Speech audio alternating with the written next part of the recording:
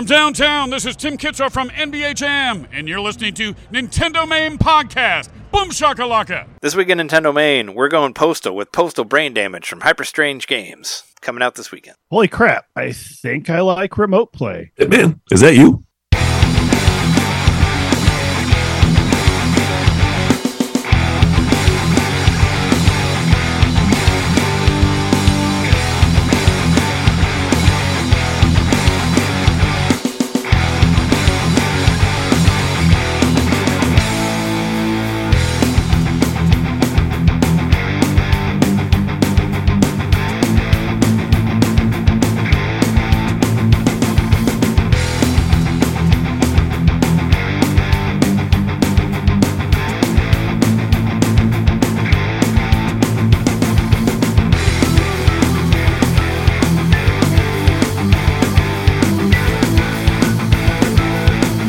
Figured it out. Welcome to Nintendo Main Podcast, episode 407. Your place to hear Nintendo fans talk about excellent first-person shooters that are coming to Switch right now, and other things. We are your hosts. I'm Trey Holy Fuckity Fuck Fuck Johnson, or Holy Fuckity Fucking Fuck Johnson. Make sure you get that right. I don't want to misquote them. You don't, because it made me laugh out loud when it happened the first time. I'm Jeremy. Gotta love that Dark Justiciar. Mikowski. I'm John, inscribed knitter. You can subscribe to our Patreon. We're back again to talk about video games and whatnot. Let's start off the show as we normally do and talk about games that we got and games that we've been playing. There's a big one that came out from friends of ours that we all have. We all got codes for, disclaimer, but we can save that, I don't know, till whenever we want to talk about it. Because I know we've all played it. And I think you got farther than I did, John, on it. I got pretty far, yeah. Or we can just talk about it now since I already said it. There's a game that's coming out on Friday, which is when this is posting, February 2nd, called Postal Brain Damaged. It's from Hyper Strange Games. Our friend Wojtek, he's been on the show before. They came from their company. And actually, this was the game that I was the most anticipating out of all the ones that they had done, was the Postal Brain Damage one. Because it's like the game, it's my game, my kind of game. You know, obviously, it's your old school first-person shooter. It's very 90s. It very much reminds me of stuff like Duke Nukem, like that sort of thing, where it's like even a little bit of Conquer in there too. Conquer's Bad Fur Day, because you can pee on everything in the game. Yeah. You can whip your dick out and it says censored. There's a censored bar over where your dick would be, and you can drink hot sauce and you can pee like burning urine on people and they'll burn and explode. And it's very much a product of the 90s, but I kind of love it still for what it is. I like it that way, though. Yeah. And I like that it actually has a good game to back it up. It's not just something, edgelordy for edgelordy's sake and then nothing else. It's actually like a good game. So it's funny and fun to play. It's very, very silly. It has a disclaimer at the beginning of the game, too, saying, like, we don't mean that you should go kill everybody. Like, you kind of have to do that, because if anybody remembers, and I have the original Postal game for Switch, you can get it. Like, the original, like, top-down Postal. I think I got it right after we talked to Wojtek, because I was just very interested in this game. And Postal was on sale. It was like $10 or something like that. And I was like, I'll check it out. I played it for a little bit, but it's like top-down, and you just basically go around and you kill everybody in one section, and then you go to the next one, and that's kind of how the original game works. And I played it for a couple levels. Isn't that game kind of like Diablo in a sense? I never played it, but same kind of mechanics perspective, right? No, I wouldn't say it's like Diablo, because Diablo's like an RPG. This is, you just go and kill everybody. It's just from a top-down perspective. So, and it was, it was fun enough for what it was. I played it for a couple weeks, then I kind of, moved on from it. But this game is, it's like the game is I hate this, the boomer shooter. I hate that term. I prefer to call it more of a Doom clone, like that sort of thing. Like the old school, or pixel shooter is another one that I like better to describe those sort of things. But yeah, it's more accurate. Yeah, it's basically about a guy who, he loses his TV or something, and he goes crazy and just starts killing his neighbors. It's kind of funny because the same plot of Beavis and Butthead the movie. They don't lose their TV, do they? In that movie, they did. Oh, I don't think so. I thought they just, I don't know. I don't remember. It's a long time. Yeah, they got the TV. They got the TV stolen. They didn't go on a shooting rampage though. In Do America, it's been a long time since I've seen it. There was another movie on Paramount. I watched some of it, and It was okay. It was not as good. I don't know. I thought it was really dumb. I couldn't finish it. It was too dumb for me. And I like the newer seasons of Beavis and Butthead that came out like 10 years ago or whatever it was. Anyway, yeah, it's kind of that same sort of humor. This guy, like, because he keeps talking about his TV, like when you go from like, you know, level to level. And it's kind of weird because, yeah, it starts off in suburbia and you're just going around and killing all your neighbors. And I'm like, I was like, should I feel weird about this since I just bought a house? But we are definitely not in suburbia. This is not where we're at. It's not suburbia. So it doesn't feel like that. But yeah, there's so everybody's safe. Yeah, it is weird. It's got, yeah, you got your an older person with like a walker with a shotgun that's trying to kill you. Like, it's very like, I don't know. You kind of have to take the game with a grain of salt, I guess, because a lot of it's very, you know, it's overly offensive to be offensive. You know, it's kind of like if Trauma was a video game, kind of like that sort of thing, I guess. Yeah, I would say, and they're probably tired of this comparison, but whatever, like South Park, you know, no holds barred. Sure, yeah. Always over the top, the gore, the grossness, the violence, and and everybody's like, from what I played so far, like pretty much everything's against you. So it's not like you're just rampaging, like you're defending yourself. Well, I mean, kind of.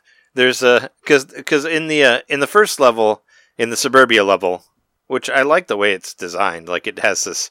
It's cool. It has kind of this crazy art style to it. I like how it has like you got the houses, but it also like has like the roads that kind of like go into the air and like kind of like arc off into the distance. Very and stuff Dr. like Seuss. that. Yeah, very surreal. Like you start off in this section of suburbia where you think, okay, it's like a cartoony parody of suburbia, but as you go down the street, and then all of a sudden the street is like twisting and it's upside down and loop to loops and it's branching off into like fractal patterns of suburban neighborhoods going in loop-de-loops.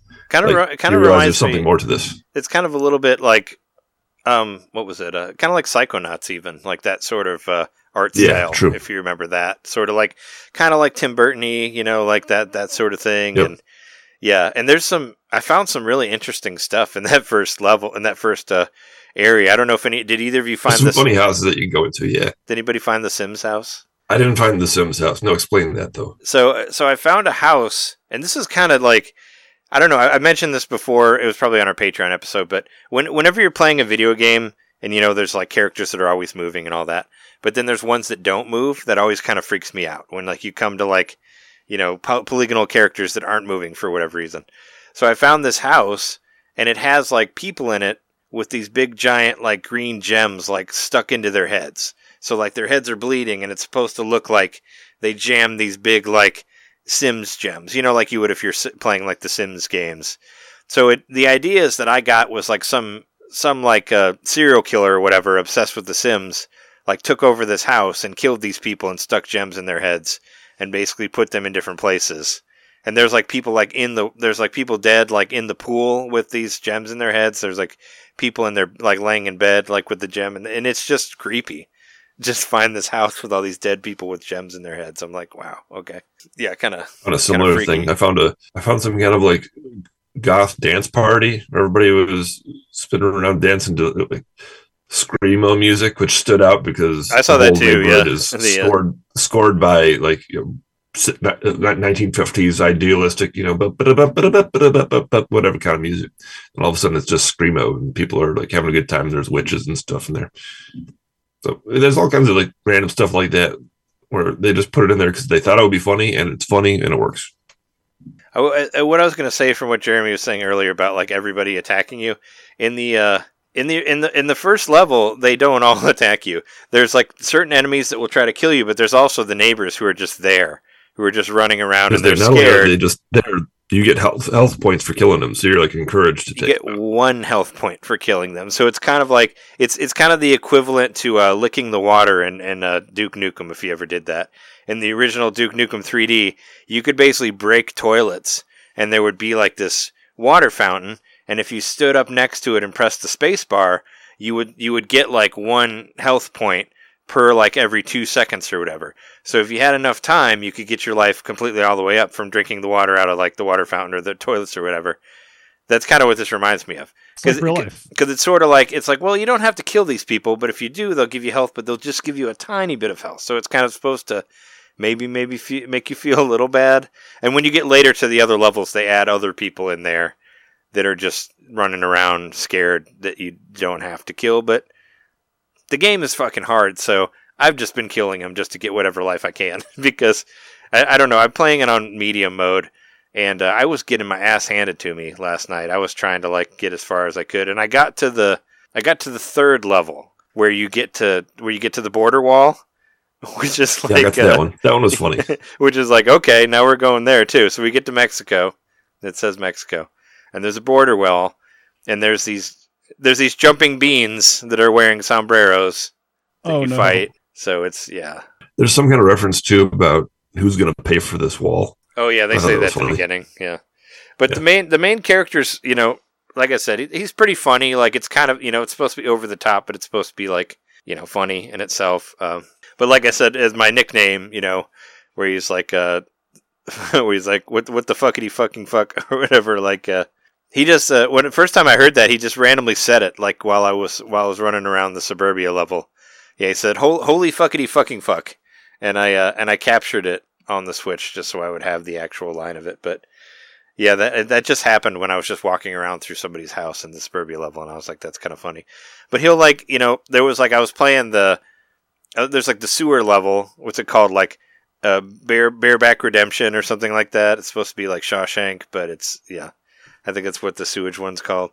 And there's a part where I was just killing a whole bunch of people at once, and the guy's like, what is this game rated anyway? That's like what the main character said while I was killing people, and it's kind of like its own sort of commentary on it. But the weapons are really, really interesting that are in there. Like, they're definitely... This is what... So, you know, I'm a huge first-person shooter fan, like, of these pixel shooters, like I said. Mostly what I want from these games is, like, number one, interesting weapons. Like, you always need to have interesting weapons. Number two, level design. And number three, like, interesting enemies or whatever. And, like, I like it to be fast-paced. And this game is definitely fast-paced. I actually had to turn down the aiming sensitivity because it was so high when I started it, because it was just like way. It starts a little high, but that's a quick fix. Yeah, I had to turn it down. I turned it. Well, I mentioned it on the Slack that you should turn it down because it's way too high. But it's supposed to be It's supposed to be very, very fast paced.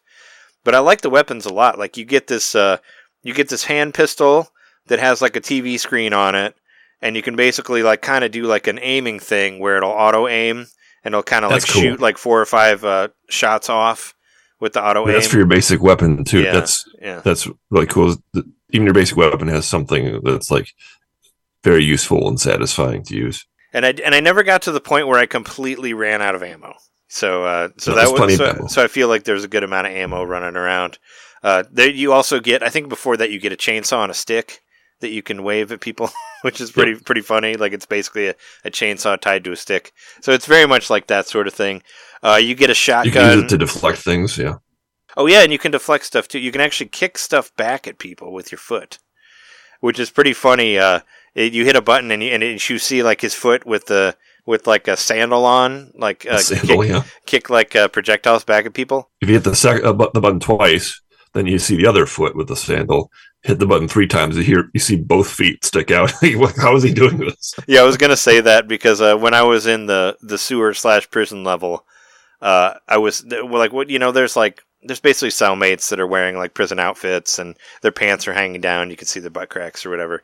And there's this one where you go to like all these different prison cells, and I went up and I was like, I'm just going to kick this guy to death. So I just started doing the kick move, and yeah, it's like right leg, left leg, both legs, and it's pretty hilarious. I didn't expect that. That's a nice attention to detail, though. There, I really appreciate that. Did you find the dildo crossbow? Yeah, I did.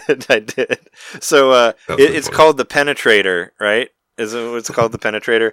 Yeah. And it's basically a what do you call it? Sniper rifle. It's basically a sniper rifle, but it's a bow and arrow. It's a sniper rifle bow and arrow with a really giant, like, ribbed, like, butt plug dildo thing that you're shooting at people, and they're really long, and it's pretty hilarious. Wobbly. Yeah, it's very much what. And if you're if you're just holding the weapon and you have the Z trigger pulled and it's ready to go, whatever, and you move it around, the dildo wobbles. That was funny. Yeah, there's a lot of detail to it. Jiggle physics. Yeah. Also, let's see what other weapons are. There's you get the machine gun that has the time bombs, like that was cool too, where it has a little alarm clock in the gun, and you throw the bomb, and it basically creates cool. like a sphere, and it freezes everything that's inside of it. So that's the time bomb, as it's called. It's called the time bomb, and it'll stop anybody including the who's bullets. inside. So if you shoot at the time bomb, all your bullets will freeze inside it, and then when the time bomb is up, dissipates, your bullets all like shoot out in a rain of hellfire. Oh wow! Oh, I didn't know that. Because I just went in there, like I would freeze them, and then I went into the thing, and then I shot them inside of it. So maybe I was close enough. Yeah, for if you notice, if you're inside and you're shooting, nothing gets actually shot outside. But then a few seconds later, when the blue sphere goes away, it all just hits at once. Oh, because I went inside and killed something that was frozen inside of the bulb, but I was in the sphere also, so maybe that was why it was working. I don't know, because I was able to shoot something in there. But yeah, there's a lot of cool weapons like that. You get there's a shotgun, which every first person shooter has to have a good shotgun. Shotgun's always like my favorite weapon in these games. This one has like it looks like it's made out of like old like Pepsi and Coke bottles or whatever. It says like Pepsi and Coke on the side, and it has a hook shot also, which was in Doom Eternal. Had that as well. The Doom Eternal had the hook shot shotgun. So it's like, well, I've done this before. So you'll zoom in on whoever you're aiming at and then blast them with a shotgun directly in the face. Yeah, you basically, get over here, but you come to them, like that sort of thing. Like the Mortal Kombat Scorpion spear move, but out with a shotgun. That actually gives you some good opportunities for aerial combat too, because there's these guys who hover around and oh yeah, the big floaty guys that throw hamburgers floaty guys at you. Who throw hamburgers. Those guys are so annoying. I don't like those guys at all.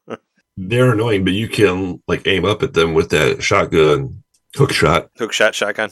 Then you'll fly up in the air, and if you got a couple of them in a row, you can string it together to just do this awesome aerial move, flying from dude to dude and shooting them. I've never seen that in a first-person shooter. Yeah, there's a lot of stuff you can do, and well, in like the Suburbia level, like there is like some like platforming where you use the hook shot as well. Like there's a couple times where you have to like hit a target, and it'll pull you like from, to like a different area, and you can kind of platform around like that. There was one time in the Suburbia area where I was kind of lost, and I found like a blue door, and I didn't know how to open it. And I was like, I need a fucking blue key. How do I find a blue key? Oh yeah. And I'm just walking around, and there's this big giant fucking billboard that says blue key through here. And then I like went through a tunnel, and then there's another billboard that says blue key here, and it's like pointing to the house next to it. And then I went in the house, and I got the blue key. Yeah. It was just really funny that it worked out that I happened to be like, where's the blue key? And I turn around, there's a giant sign that says blue key. And I'm like, I was like, that just worked perfectly for me. I don't know if it worked like that for everybody, but it was just kind of like, oh wow, that's hilarious that it just happened at the exact right time when I was trying to find the blue key. And then you get the blue key, and then you're faced with like an onslaught of enemies, and then once you defeat them, you're on your way. You turn around and you're on your way back out, and there's a sign or something, isn't there, that's like, oh, you got the blue key, now get out of here. Something like that. Oh, I was going to ask you about that part because I was having the hardest fucking time with that onslaught of enemies. Like I just kept dying and dying and dying, and I was going postal myself. I'm like yelling at the TV and being like, fuck you. Because the amount of like, I don't know what level you're playing on, but I'm playing on regular medium mode, and they take a lot of fucking life away from one hit. Like you lose a ton of life constantly. So I was just dying left and right. So I'm like, you know what? Fuck this. I'm not going to kill these guys. I'm just going to go in the house. And I just went into the house, and the level ended. I didn't have to kill any of them. So I just went in the house, and there's basically a remote for a TV in there, and you go and click on the remote, and then you get stuck in a cage, and then you go to the next level. That's how it ended for me. I don't know if that's how it ended. No, I didn't try that. Yeah. I don't think I tried that. I just went into the house behind him because I was so tired of trying to kill him. Well, because there's like, you got the dogs that are attacking you, but there's like 6 or 7 of the old guys with the shotguns, and they can hit you from really far away, like while you're trying to kill the dogs. So like you're already losing a whole lot of life. And then there's the pizza slices there's like a circle of pizza slices that you can get. But also, like, if you get too close, you're getting shot. And then the guys with the hamburgers, the floating guys, show up. And then there's the extra dogs that have the dog houses on top of them that are even harder. Oh, yeah. And they'll kill you in, like, one hit. So, I mean, it's like an onslaught of enemies where it's, like, one after another after another. I remember the pizza slices one. Was that with the blue key, or was that separate from the? I think there was two battles. There's the blue key battle, which I got out of, but then there was another one down the road. Yeah, I guess it wasn't the blue key battle because this was at the end of the level. Like you go up a hill, and then just like really a whole bunch of shit appears, and they throw and it's like wave after wave after wave. It starts off with the dogs and the shotgun guys, and then it's the floaty guys with the hamburgers. And then it's the dogs with the dog houses on them that are like really powerful, where you have to shoot them a bunch of times. And I never got past that, so I just was like, "Fuck this!" And I went into the house and ended the level. But I didn't know that I could just not kill them and just go inside, which is good because I was getting fucking pissed.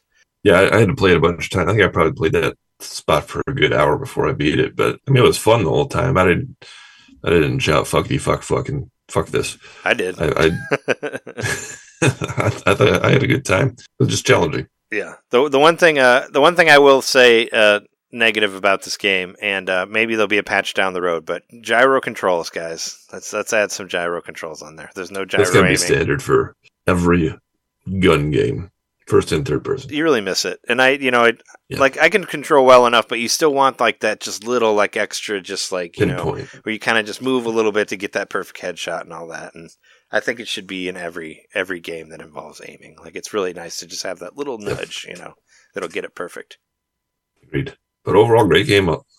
Great job on it to everybody who worked on it. I thought it was a fantastic game. Then, how many games? I'm not that familiar with the Postal series. How many games are there in the series now? I would guess this is the best one. Well, I mean, I think it's kind of like Doom in its own way, where there was like one game that like made like a huge impact, and there was a whole bunch of other games that like spun off from different developers. Like whoever made this isn't like whoever made the original Postal and all that. From what I gathered when I researched it, like however many years ago. But the original Postal game came out in 1997. It was on Dreamcast even. Look at that. I didn't even know. I didn't know there was a Postal Dreamcast game. That's got to be rare. So there's Postal 1997, Postal Special Delivery, Postal 2, Postal 2 Share the Pain, Postal 2 Apocalypse Weekend, Postal 3 Paradise, Postal 2 Paradise Lost, Postal Redux, Postal 4 No Regrets. There's a lot of Postal games. There's a whole bunch of, and then there's the spin-off. There's Postal 2 Corkscrew Rules, Postal Babes, Postal Mobile, Postal Brain Damaged, the one that we played. And I guess there's POSTAL Royale also. But yeah, there's a bunch of different things, I guess, from what I heard. And the movie. You guys ever watched the Postal movie? Oh yeah, there's a movie too. No, I never saw it. Which they referenced at the top of the game. I thought that was funny. Did they? What'd they say? They did, yeah. It's like one of maybe the first 3 or 4 sentences of the game where he's sitting there lamenting his TV being stolen, and he starts talking about this German director making bad movies, and I forget what the reference is, but watch the opening of the game again. It's like right there. It's a straight up Postal reference to the Postal movie. Oh, okay. Yeah, I remember him like, there's like a voiceover at the very beginning, like talking about all the different stuff. And I didn't know. I really didn't catch that. I figured he was, I don't know, talking about somebody else. Yeah, I'm really bad at this game, but I could see the appeal. I even tried playing it on the easiest mode and was still having trouble, to be honest. Yeah, it's a difficult game, and you should also save a lot. That's another thing I wanted to say. Yeah, I got the furthest I had gotten, but I only had 1 point of health, so I just kept dying immediately. Yeah, there's also sometimes there's autosaves, but sometimes they like save at the wrong time. Where like that second level, when I beat the second level, I made it to like the border wall level, and I came out with like 10 health, and I was just getting killed. So I was like, well, fuck this. So then I went back to the level before and tried to get through with more health, that sort of thing.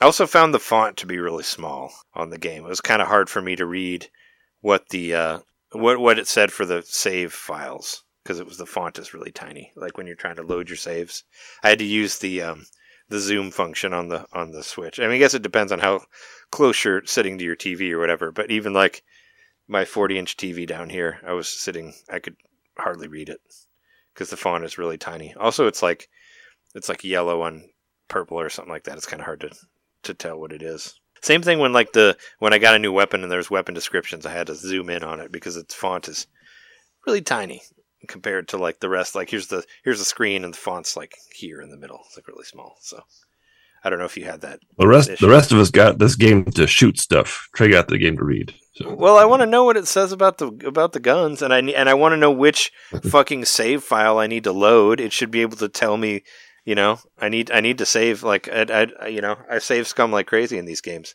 So I need to know which one I need. I need to know what the time is, so I know which one's what. You know, because they all look the fucking same. So just saying, fonts tiny, big explosions, tiny fonts. That's my review of this game. No, I think it's a lot of fun if you like first person shooters and that sort of thing. Like we do. If you like the Doom clones and whatnot. They're called boomer shooters, Trey. No, pixel shooters is what I call them. Pixel shooters is a better name than boomer shooters. Boomer. They all have pixels. It's like we're all like 70 years old or something and playing these games. Back in my day, you could. I mean, they didn't. You could buy all the new games with a single income. And 2 houses. Yeah, right. Just to celebrate the release of this game, I decided to throw together a list of my top 5 favorite Doom type games, Doom clones, pixel shooters that you can play on Switch right now. If you really like, definitely get Postal Brain Damaged, but you can also get these games. I put an honorable mention on there too, which I've talked about before. Honorable mention is a game called Fashion Police Squad, which is the same letters as first person shooter, which I think is funny. Where you go around and you have different weapons that are like one weapon is like a sewing machine, and you use different things to basically get rid of people who dress badly. So if you run into people wearing socks and sandals, you can just shoot them, make them get rid of. That was always one of my most hated things: socks and sandals. I hate that shit. But yeah, it's a funny game where you can go around and try to fix people's fashion faux pas and whatnot. You should check that out. There's some fun platforming in it as well. Number 5, Proteus. It's a 2D HD in the form of first-person shooter. It has world maps, too. And I like how much you can tweak the graphics. Like, you can basically make the enemies be sprites or polygonal and all that sort of thing, which is really cool. And you can change, like, the fuzziness to it or, like, how pixelated it is and stuff like that. I never made it all the way through this game, but this game was really fun to play. And I should go back and beat it. This is the one I remember. It's a really nice looking game. I remember I got it ahead of time, like it was like released and then pulled, but I got it because I bought it on the day, so I had it like a week before because they pulled it to fix some bug, which I never ran into on that one. But yeah, it's a cool looking game. If you like this game, check that out. Warhammer Bolt Gun, that was another game that I had a ton of fun with.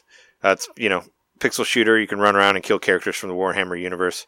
You can flip off characters just by hitting a button, which I forgot. In Postal Damage, whenever you can interact with anything, your aim reticule turns into a middle finger. So I thought that was very, to add on to the edgelordiness of it, where it's like, you can open this refrigerator here.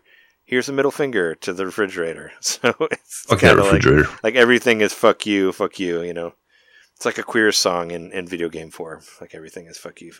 That's cool. But yeah, Warhammer Bolt Gun was fun. You can flip off enemies and you can cut them in half with a chainsaw, like at any time, that sort of thing. That was another one I didn't get all the way through because I got stuck on a boss, but it's still like in the back of my mind. I really, really want to go back and play it because it's really fun. And the characters kind of looked sort of like claymation-y, like the way they, not like it was, not as a bad way. I thought it looked cool the way the characters were designed and all that stuff. Number 3, Ion Fury. This was on my top whatever list, whatever the year that was. It was in there somewhere. Ion Fury was awesome. It was actually made by 3D Realms, which were the people who made Duke Nukem. So imagine like the way Duke 3D looked in the 90s. It was basically like a new version of that in HD. And they even have the voice of Duke Nukem in there. John St. John came in and he plays the voice of the villain of the person that you're killing. So it was cool. And you get to play as a cool lady. And I beat that game. I had so much fun with it that I got all the way through. I think that was a 2020 game, actually. I think it came out during the pandemic. Yeah, check out that one. And all these games I think are around like $20 or something like that, so they're not expensive. Project Warlock. This is another really, really good pixel shooter. I remember a lot of the big things that really, really meant a lot to me. This sounds really dumb, but once you open a door in that game, it always stays open. So it makes it so much easier to not get lost in the world. And another thing that really, really impressed me is that there's different, there's different sections of worlds. Like, one time you'll be in a forest, one time you'll be like in an Icelandic type place or whatever. Every time you go to a different world, everything changes. Like all of the enemies are new, and all of the power-ups look different too, which I thought was really, really cool. Just the amount of detail that they put into it, and you can unlock magic moves and spells and stuff. Like it has its own little RPG-esque stuff in there. That was another one that I beat. That one was on my Game of the Year list, obviously, and loved it from the beginning to the end. But this last one, which is my number one, was actually not on my Game of the Year list, and I feel stupid about it because I didn't finish it until last year. Was it last year? It was like not that long ago. It was like a couple months ago. And that game is Dusk. Dusk is like it looks like part Doom, part Quake, and part Super Mario 64 even. Like some of the later levels actually reminded me of Super Mario 64 levels. Actually, there's a survival mode that you can do where you play inside of Peach's castle from Super Mario 64. Well, their own like recreation of it. So they obviously pointed out to it. But it's really cool. I know, Jeremy, you played it a little bit, and you said it kind of reminded you of Resident Evil 4, sort of. Mm-hmm. Like in the village with all the people chasing you and all that. But all the characters are really weird looking. And those last couple levels, like at the end of the game, are just are bizarre as fuck. Like there's one where you can completely change the gravity, and like you're like falling off of the level and then landing in another level. Like it totally blew my mind, like the last couple levels of that game. They really just go crazy. And then like you end up in like the room of like the developer, of like whoever's playing or whatever. You go into a room with a computer that has like Dusk on the screen. Like it gets really fucking meta towards the end there. It totally like blew my mind. But yeah, if you really like first person shooters, check out these games here that I made a list of. But yeah, that's good for Postal, right? Mm-hmm.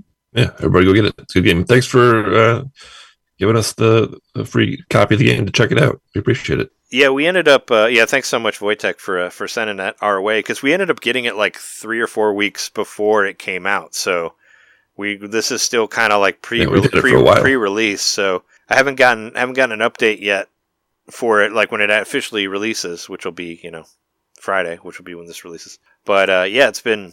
I haven't had any trouble with it. No Prince of Persia over here for me. This one has actually made it all the way through without it completely glitching out. Which actually, there was an update for Prince of Persia, and my file is still fucked. I tried it, but it sucks. I still can't do anything with it, which sucks. But yeah, let me. I can run through the rest of the stuff that I did real quick here, and then we can switch off. So after last week, I was talking about how I finished the Game of the Year video, for 2023. And after I'd finally beat my Game of the Year video, is what I wanted to say. I finally got through that.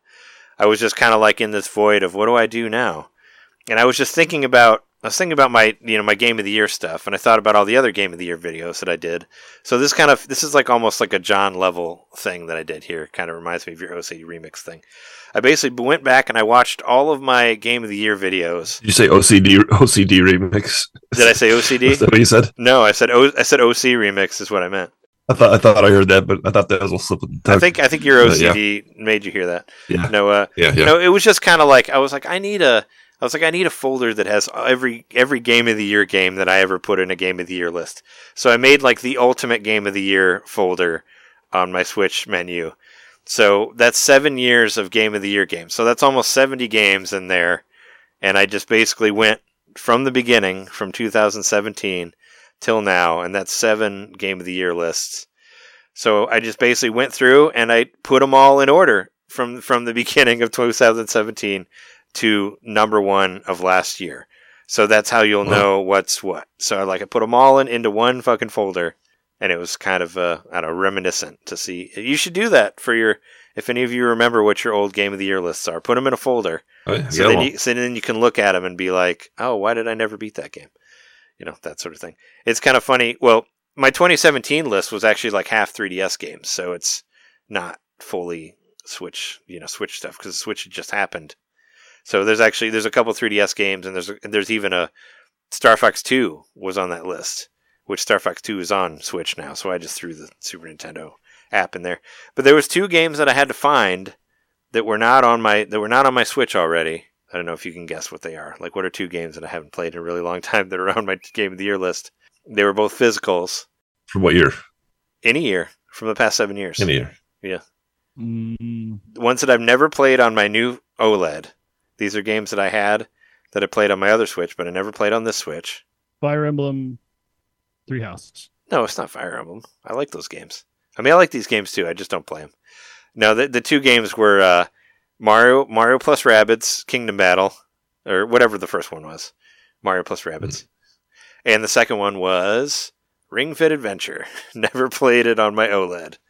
So I had to find those. I had to find those cartridges because they did not exist on my OLED. Because if you never played the games on there, they don't exist. They're not icons. So I had to dig those out and just put them on there just so they would be on my files, so I could just slot them into place and all that. But yeah, it was fun and all that to put everything together and be like, oh yeah, look at all these games that I beat or didn't beat, or I can go back and be like, oh yeah, that game was number 6 from year whatever. I have it all there that I can reference whenever I need to, in case I need to know like when whatever it was, whatever, that sort of thing. So I did that. Made the Ultimate Game of the Year list folder. Very nice. But I also played some F-Zero 99 because I really like that game.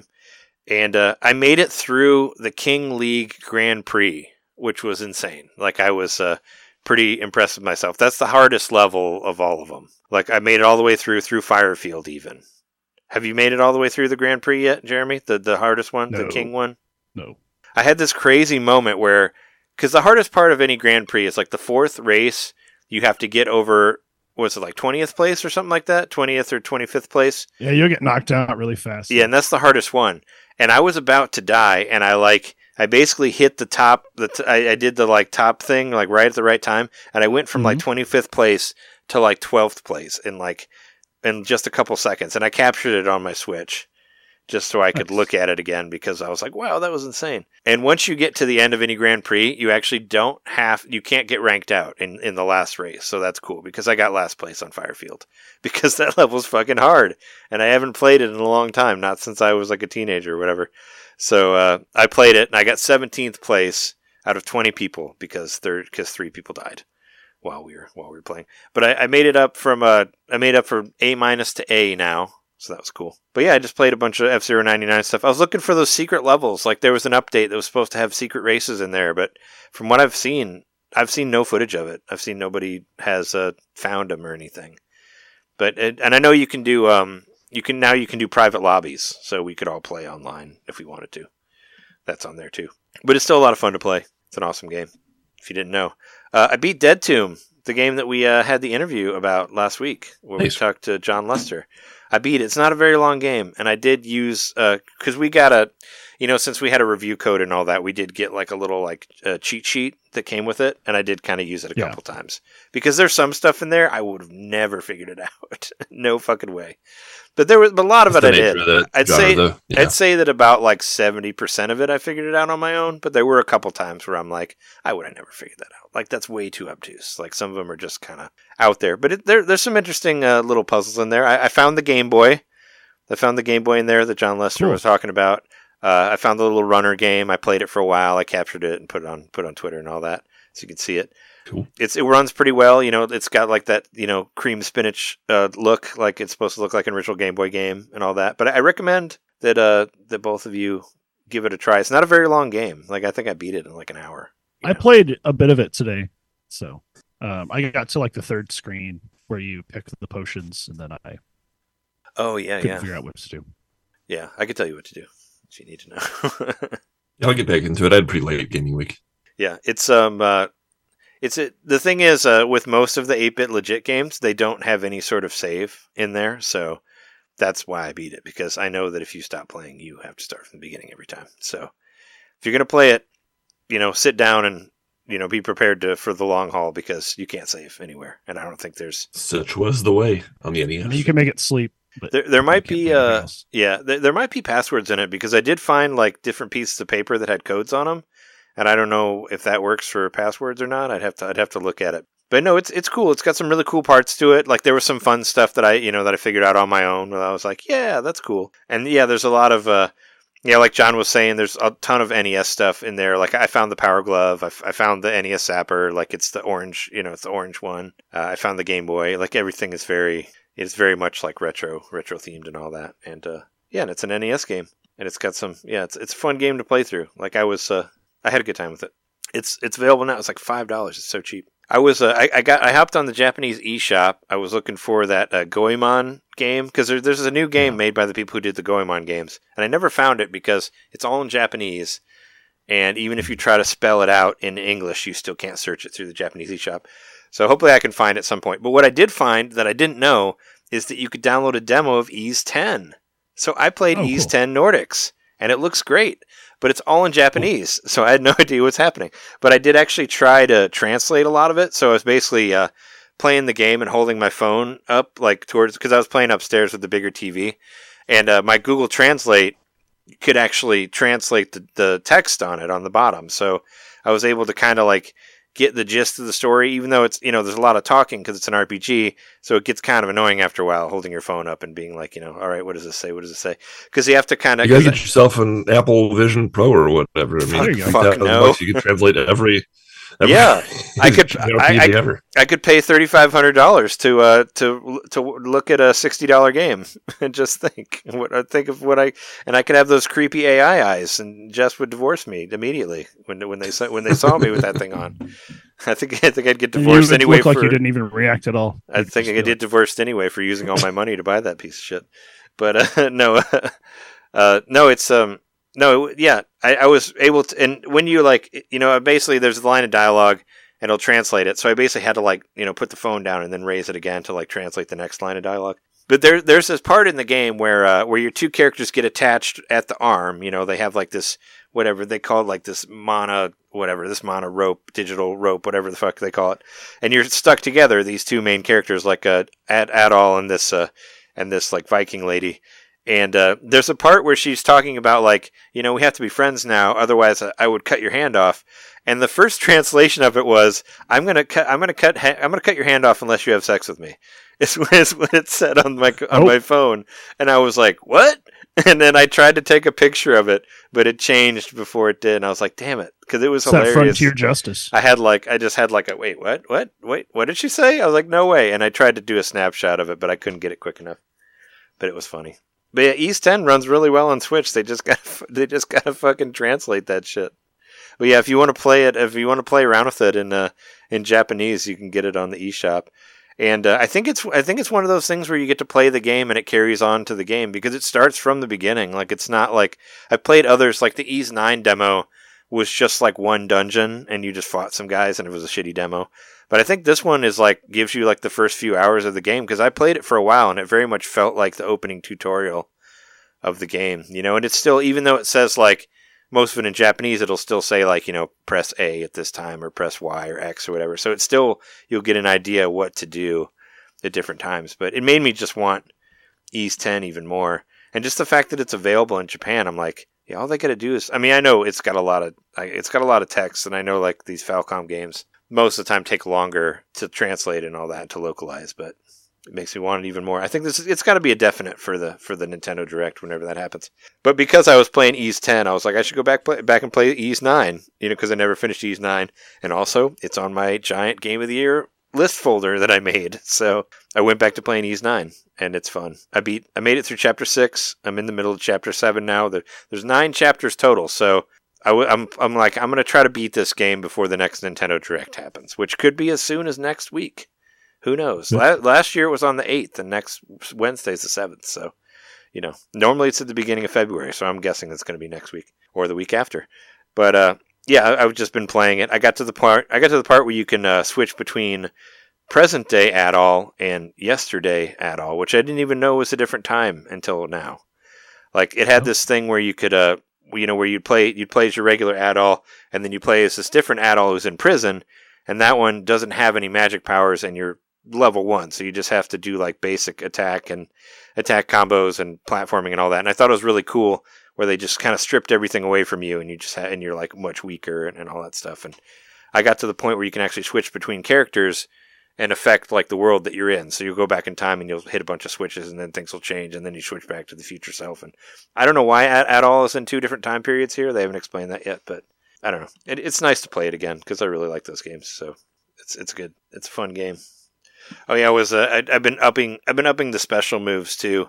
One of my favorite things about Ease 8 and 9 is that you level up your special moves by using them on people. So I was just building them up to where I could just one-shot people. I would just do this one move where I'm just and I just knock them down in one hit. That's always fun. To just go through and knock people down in those action RPGs. It's not enough of them.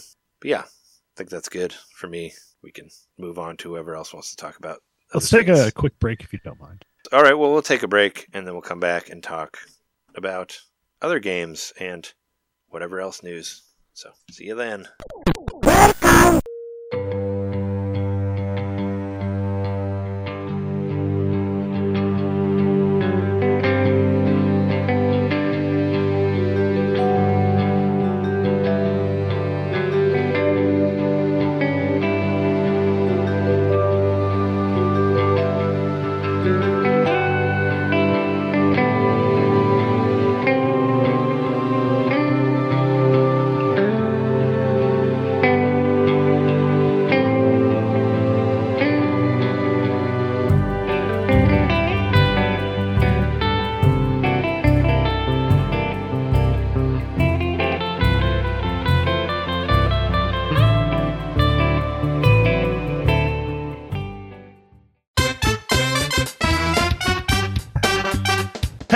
Hey, you. It's me, Mario. Yeah, you. Subscribe to our Patreon to hear our bonus shows, which happen every month. I'm tired. Tired of all the big corporate podcasts spoon-feeding you the same old video game news on every single show? Spaghetti. Ravioli. Then expand!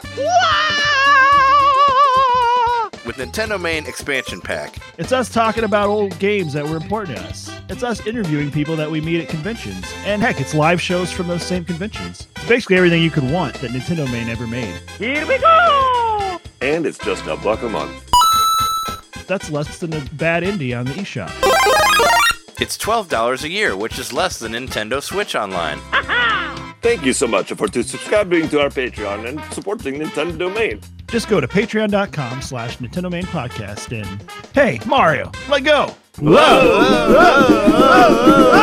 He's throwing us back to the show. So long, Bowser.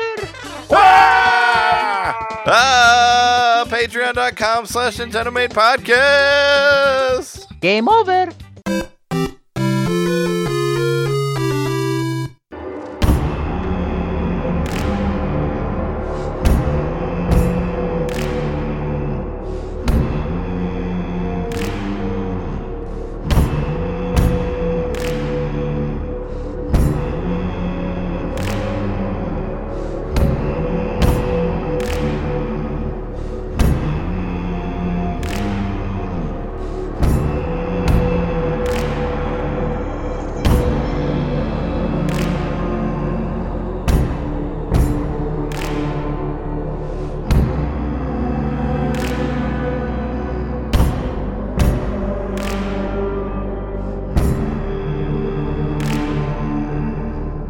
All right, we're back from the break.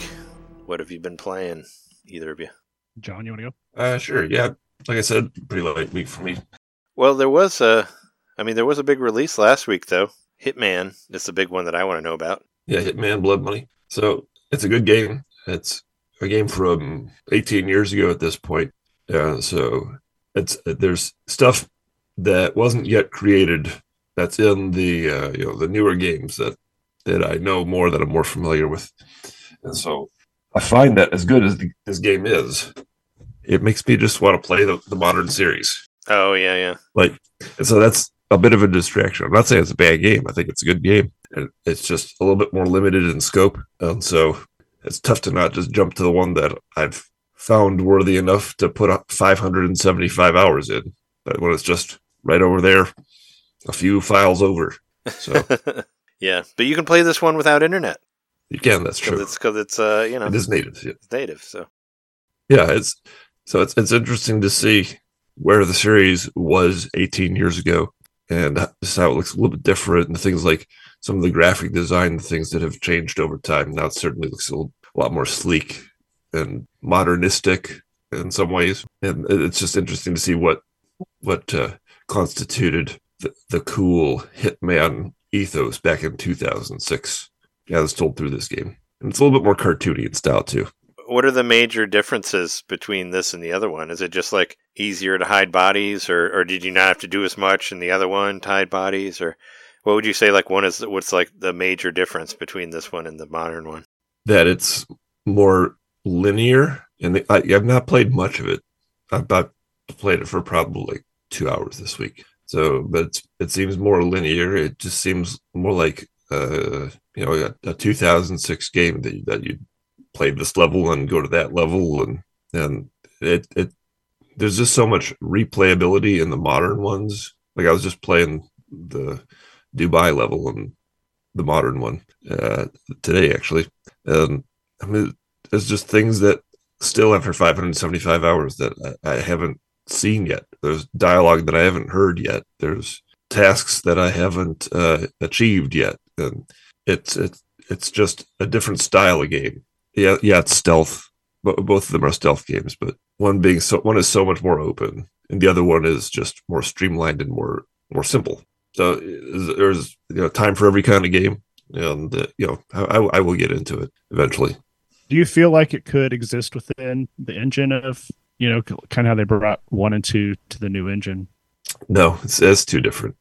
Okay, it would be square peg round hole situation. Yeah, it sounds like there's just the other one had so many different ways to do one thing, and this one's kind of just like there's one way to do whatever level, or maybe only like a couple ways to do it. There's still the nugget of the idea that you are able to take out the character in multiple different ways, and still the game does encourage you to go back and replay the level and try this way, now try that way. It's just it's the later games are exponentially larger, and those possibilities are exponentially more creative as a result, and more satisfying. But it's a 2006 game to a present day game. Can you still just go through and kill everybody like you could on the GameCube one? Can you just Rambo it and just start shooting and still win the day? Yeah, you can do it. Okay, because that was you how go through and Rambo it. That was what I told you. That's how I played Hitman 2 on GameCube, because it had a first-person mode, so I played it like a first-person shooter, and I just went through and I just blazed everybody. I never snuck around at all. I just killed everybody, and I beat the game like that. So yeah, you can do that. You can blaze through and all that, and you could in the modern ones too. It's just in the modern ones you had to be a little bit more. You had to be a little bit more sneaky. Like you can. I mean, I just went through and killed 30 people in Dubai about an hour or two ago. Yeah, I remember you showing a video where you were just like piling up a whole bunch of bodies like in a room, or something like that. You can do that all the time. Yeah. It's so funny. And it's nobody so funny cares. to watch somebody, watch a random person walk in. Oh my gosh, what happened? There's been a mass murder over it. And then you just throw an axe in their face. And there's another one on the pile. And then you just kill them and put them back on the pile. Funny. Yeah. It's so funny. I just think of they just open the door and it's like ring, and it just does the Metal Gear Solid noise, with the exclamation point above their heads. Yeah, they do all that. That's what I think of. So that's what I love about the modern games. And when I do go to really play through this game, I'm sure I'm going to find that in this game too, to some degree. I was thinking like when the Blood Money came out in Dubai, a lot of Dubai didn't exist, right? A lot of the buildings and stuff. Oh, I don't know. Well, probably not. Well, I mean, I know, Abu Dhabi's very new. Like when we were there, I remember my partner, boom op person, Kane. He was like, "Oh yeah, this is Old Town." I'm like, "How old's that?" He's like, "1997." And I'm like, "Okay," because it's not that old, stuff hasn't been around for that long over there. I was watching a review of Hitman Blood Money, and there was a part in it where they push somebody into the water, like into a pool, and because you're like wearing the same clothes as everybody else, like nobody knows what happened, and they're like, "Oh, a ghost must have thrown me in here or something." It's like, I'm like, okay.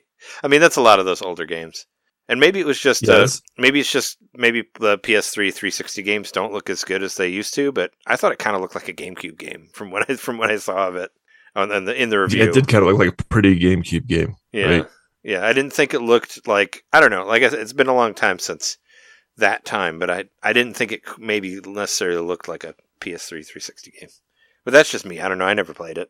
It also uses the bold fonts, like the bold fonts with the hard edges and stuff like that, just to reinforce that you're a tough guy, hitman. And that's the complete opposite of the presentation in the modern games, which is just more like Helvetica, sleek and simple and clean and elegant to the point. It's just two different styles of what a Hitman game could be. Two different tweaks, yeah. I'm sure the font is a lot bigger though on that one, so it's probably better for me. On the old one. I'm sure the old one, the font's bigger. So it would help me. Because Yeah, sometimes I can recommend this game, especially if you like that era of games. PS3, and as you said, does look like a GameCube game. So I think this falls in your category of interest. Loving the GameCube era. Sure. I mean, if it was totally worth if it was Hitman 2, the PlayStation 2 GameCube one, I would probably buy that one on sale, just so I could put it in first person and kill everybody again. It is more like that. It is more like Hitman 2. I don't know if there's a first person mode. I haven't checked that out, but you can run around and be Rambo if you want to. I thought I might check it out if it was on sale, maybe. And I don't know. I'm not really a sneaky game person. I don't really like. I mean, I really like Metal Gear Solid, but it was mostly the story that kept me hanging on for those. And a lot of those games, they do have full Rambo moments where you just go and kill everybody. Like I know Metal Gear Solid 3 had a bunch of stuff like that I really enjoyed. So you don't have to be like super sneaky. Because a lot of times it's just like I just get too frustrated. Like I'll sneak around for so long and then somebody sees me and I'm just like, and then I just start shooting everybody. Because I just get mad. Because I don't want to start over again. And then go back to the beginning of the level, I don't like that. So I don't even like stealth modes in games where they're not like. I still get frustrated in a Link to the Past Wind Waker. In that one stealth session, or like Ocarina. Time the Courtyard.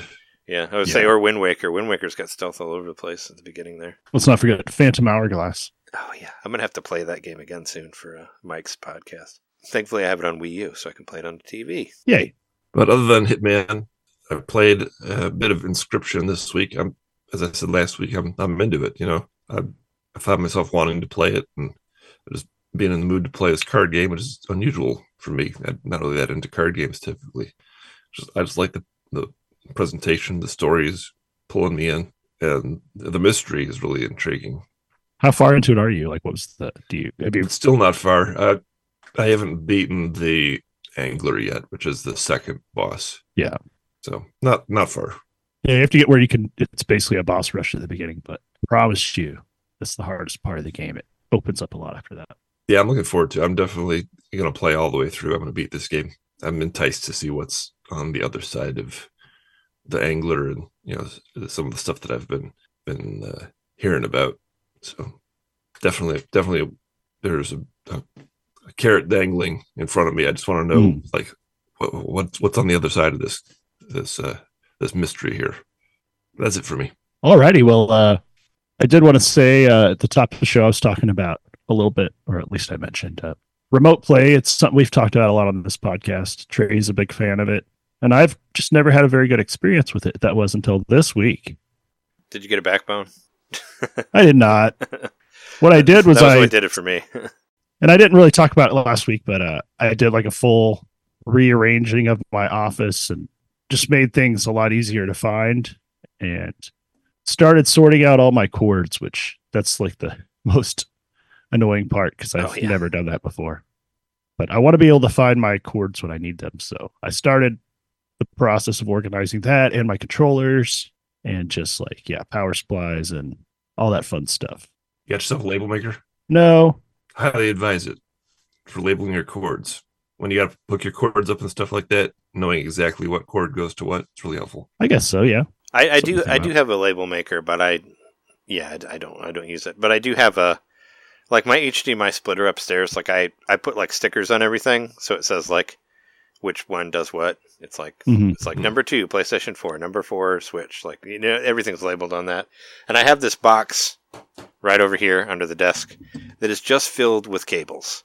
So I need like a little plastic organizer thing because it's basically just like AV plugs for like Super Nintendo and Genesis and just a whole bunch of shit like that. It's just like extra power cords and like AV plugs and HDMI cables and whatever. It's just all in this box just because I need a little thing to organize it. But I was just going to do like if I can get a thing with a couple drawers and like have each drawer be a different system or something. That's like kind of what I was thinking. That's kind of what I'm doing. So one thing I decided I wanted to do was put everything into like Ziploc bags so that keeps them from getting like too dusty or everything's like gathered together when I want it.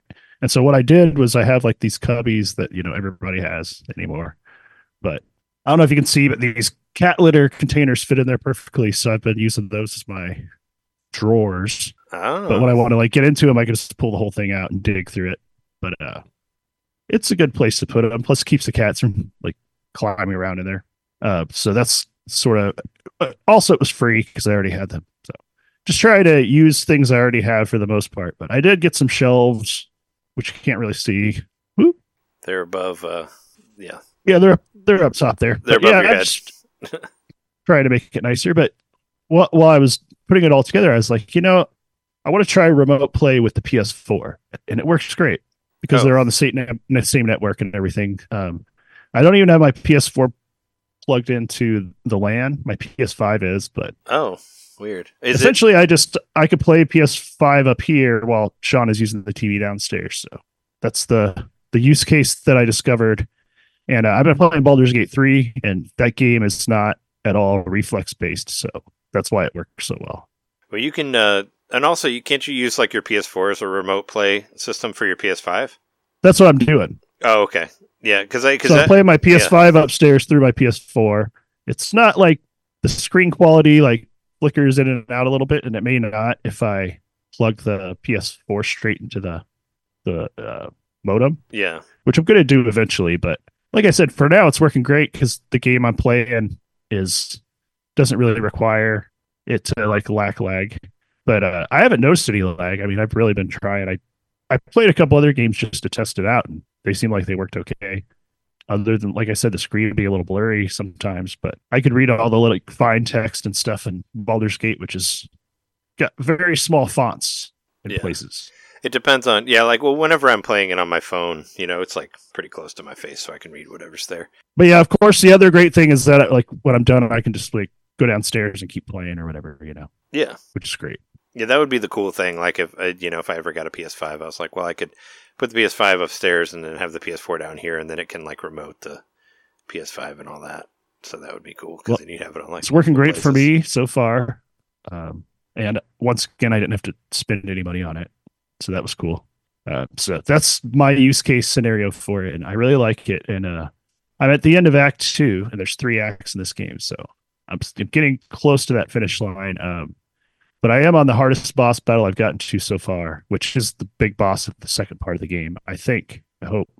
And but every time I fight, I'm getting a little further before I die. So I actually had to do a little bit of save scumming because I got to a really crucial decision in the game, and it was either have the person I'm trying to date completely leave because she's pissed at me, she just like completely leaves, or she's really disappointed, and like I think she like has like status debuffs and stuff because she failed her quest. So I actually had to reload the save file a few times to do it perfectly right, where she didn't die during this battle, and so I had to like keep her in out of harm's way. And then she basically just assassinated an innocent person, and that's how she became her dark justiciar. Sorry, that's what she wanted to be. So she achieved her goal. Now she's super happy, but everybody else in the camp's like, that was weird. Just like murdered that person that was like tied up. So yeah, it's weird, but I like it. And hopefully next week I'll be in the 3rd act. When I actually get to go to Baldur's Gate, I finally get to go to the actual place. Get to open the gate. I get to actually be there. So you get that's to meet sort Baldur. of the. I meet Baldur. Could ask him about his gate. I'd be like, "Why do you walk that way?" He's like, "That's just my gate." Sounds like a big troll named Baldur. Yeah, that sounds like a troll name. Well, there's some sort of like history to that too. Like the Baldur's Gate is named after the guy who built it, but the city itself is not called Baldur's Gate, or it is, or I don't know. But the gate itself's more popular in the world than the city, if that makes any sense. So also his original name was but now he has no hair, so they call him Baldur. That's where they got that's that true. from. It's just Gate, but he's been bald for so long that they call him Baldur. His dad's baldest. That's my dumb joke. So I got to go there. One of my party members, his dad is like one of the big like higher ups in the like politics there, so that should be interesting. And then a bunch of people I've saved, that's where they were headed, so I'm supposed to meet back up with them and get some rewards or something, I hope, or not, who knows. But yeah, it's cool. It's like I was saying last week, maybe even the week before, the fact that it's tricked me into playing like a turn-based strategy game, it's kind of funny. But the way you can approach each battle is just so customizable and so interesting. And, I've learned the best way is to like split my party up where we're approaching from multiple angles and then we like do a surprise attack on whoever you want to kill first, and that's just sort of the strategy I've been using lately. But it's not working on this boss because you basically are in like you get funneled to this room. There's a huge cinematic scene, and then you have to start from a certain position. So that kind of sucks. But I'm gonna win. I'm gonna beat him. I already said I played Dead 2. That's pretty cool. And the Mario versus Donkey Kong demo. Did we talk about that at all? I don't think we did. No, I just downloaded it on our break because I haven't played it yet. But yeah, it was announced today. Well, there was a new trailer, and I heard there's a couple new level worlds in the game that weren't in the Game Boy Advance one. I mean, I'm planning on getting this game anyway. But there's a demo available now, and I think there's like 6 levels or something like that. I just played like one level in the break, but yeah, I think it looks great. It's cool that everybody can try it. You can play co-op on the demo too, which is another big deal. And there's a casual mode now, like if you want to. Which I don't know what that is, but so casual mode basically, casual mode doesn't have a timer, and you don't lose a life when you die. So like when you get hit by something, you just turn into a little bubble, and you go back to wherever the checkpoint was. And you don't lose a life, and there's no timer. Also, that's what casual mode is. And co-op is actually different too because there's more keys in co-op. Yeah, so it makes it more, which is cool. So it's not like all of you trying to get one thing. Switches, yeah. So now there's actually things for 2 people to do, which I thought might be fun for Jess and I to play. Even though I don't think it has, I'm sure it doesn't have online or anything like that. It's probably only a couch co-op. But I really like the Game Boy Advance game. Like I have a lot of good memories for it, and I think the glow up looks real good, and yeah, I'll play it. There's a ghost level in there now, which I'm really excited about. Like the Shy Guy robots, they're turned into Shy Guy robot ghosts, which look cool. They got little tails. So I'm always for ghost houses in any game. So I'm willing to give it a look. It's coming out in a couple weeks. Which right before we started, I threw a poll up on Twitter and Facebook, asking if anybody thought that the Nintendo Direct would happen before or after Mario vs. DK. And I got a lot of votes on it, and it's all before, which I was thinking too. Like I was saying earlier, February 7th is next week. Last year, the Direct happened on February 8th, so I expect it to happen in the first week or next week, or week after. Mm-hmm. We'll see. Maybe they'll do it on Valentine's Day. Yeah, I was going to say, maybe they'll do it on Valentine's Day. Maybe they'll do it on the 14th. That'd be romantic. Yeah, I guess, if you love Nintendo, like we do. We do. What did you think of the demo? I like the demo okay. It feels just like the Game Boy game to me. Just looks a little nicer, but I played the shit out of the Game Boy Advance game back in the day, so I think I must have played it somewhat recently too, because I remembered everything pretty clearly. Like the controls and stuff came back to me really easy. There's some kind of weird controls in that game. Oh yeah, there's like the flip, like where you can do the handstand and then you can do the backflip, mm-hmm. and it's got a lot of interesting stuff. That's kind of like some of it's kind of reminded me of like some of the moves you can do in Mario 64, but like in 2D, you know. And that was cool. Yeah, I like how you can like flip on your hands and then you like block the bricks coming down with your feet so they don't hurt you. And yeah, I always had a lot of fun with that game. The later ones, not so much, but that first one I really liked. Before it got too much mini, it was all kind of like mini Lemming stuff, Yeah. Which I guess there's some levels like this too, in this one too, which I don't remember if the first one originally had that. It kind of reminds me of that. Was it that Krusty Funhouse game on NES where you kind of like lead the mice through the maze? They kind of have stuff like that in this one too. But I'm excited about it regardless. There's like over 130 levels in there. Co-op will be fun. I don't know. I'm into it. Yeah, a lot of people will be playing this for the first time, and they won't know that it's on Game Boy. They won't know because it won't be on Nintendo Switch Online. One thing I did this week is I really wanted to boot Pony Island back up. Speaking of Inscription, same developer. And I forgot the puzzles are actually kind of annoying. So I think it's a case of the narrative really pushing me forward, which I still have been doing it. And I haven't played super far into it, but I'm to the point where you have to basically you have three or four things you have to do to like move to the next part. So it's a game that I don't know if it's out on Switch or not. I don't think it is. Pony Island? To me, it feels like I don't think so. To me, it feels like a game you would have to play with a keyboard because that's part of the fun is like talking smack in the chat window to the evil guy that's talking to you.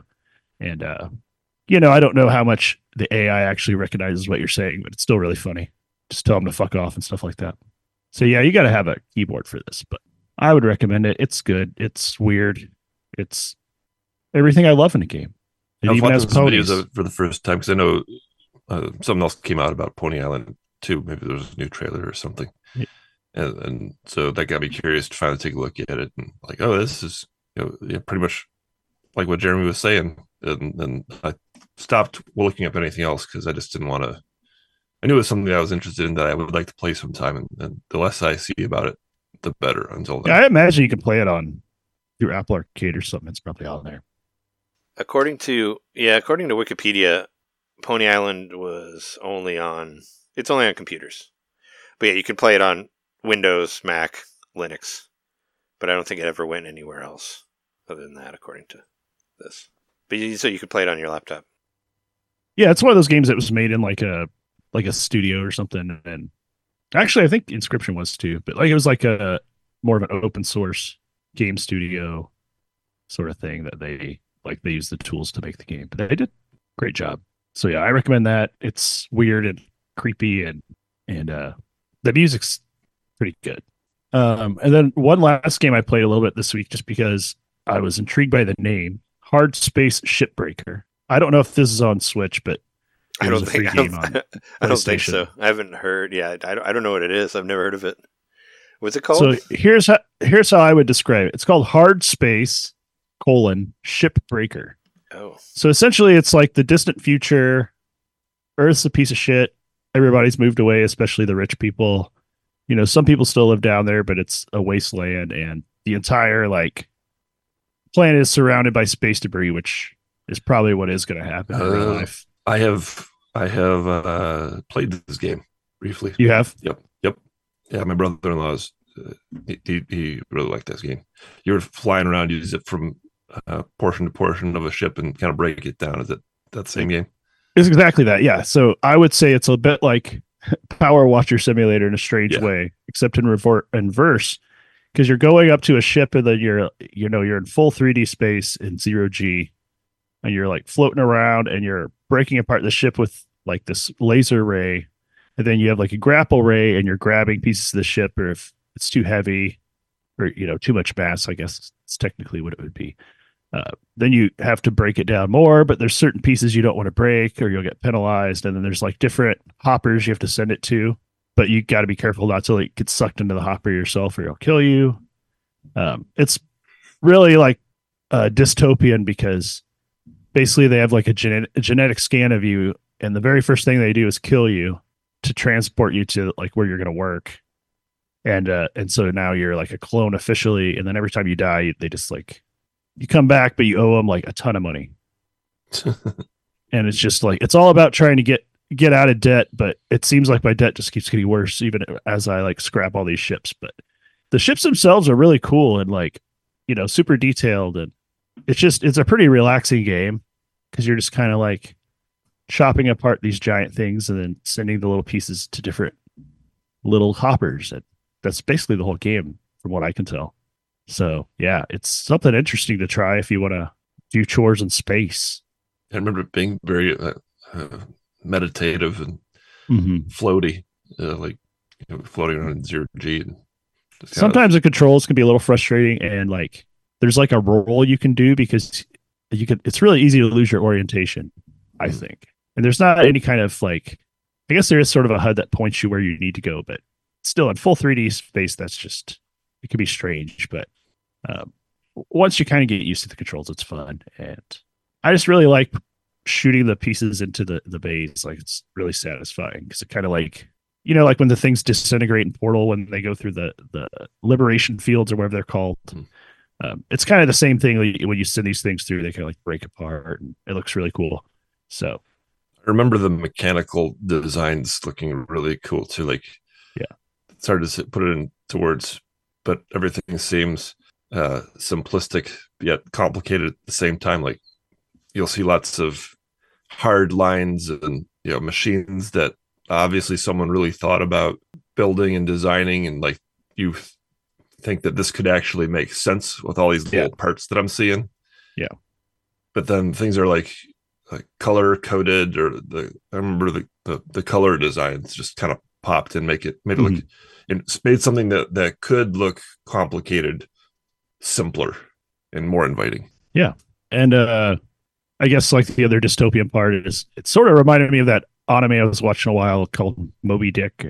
It's a futuristic anime where they're ship breakers like this game, where in the distant future it's cheaper just to make a new ship than to like repurpose an old one. So there's just all these ships floating around, and that's kind of the way this game is too. There's just all this space trash and entire ships that are just floating because they just got left behind for whatever reason. Haven't found any like weird bodies or anything. I don't know if that exists in the game, but yeah, I recommend it if you like chores in space. You should have said that from the beginning. Makes me more intrigued. Chores in space, what I always wanted. Chores are always better if it's a video game. You can sit down and do them. You don't actually have to walk around and do them. Just put on your Apple Vision Pro, do your chores. You can pretend.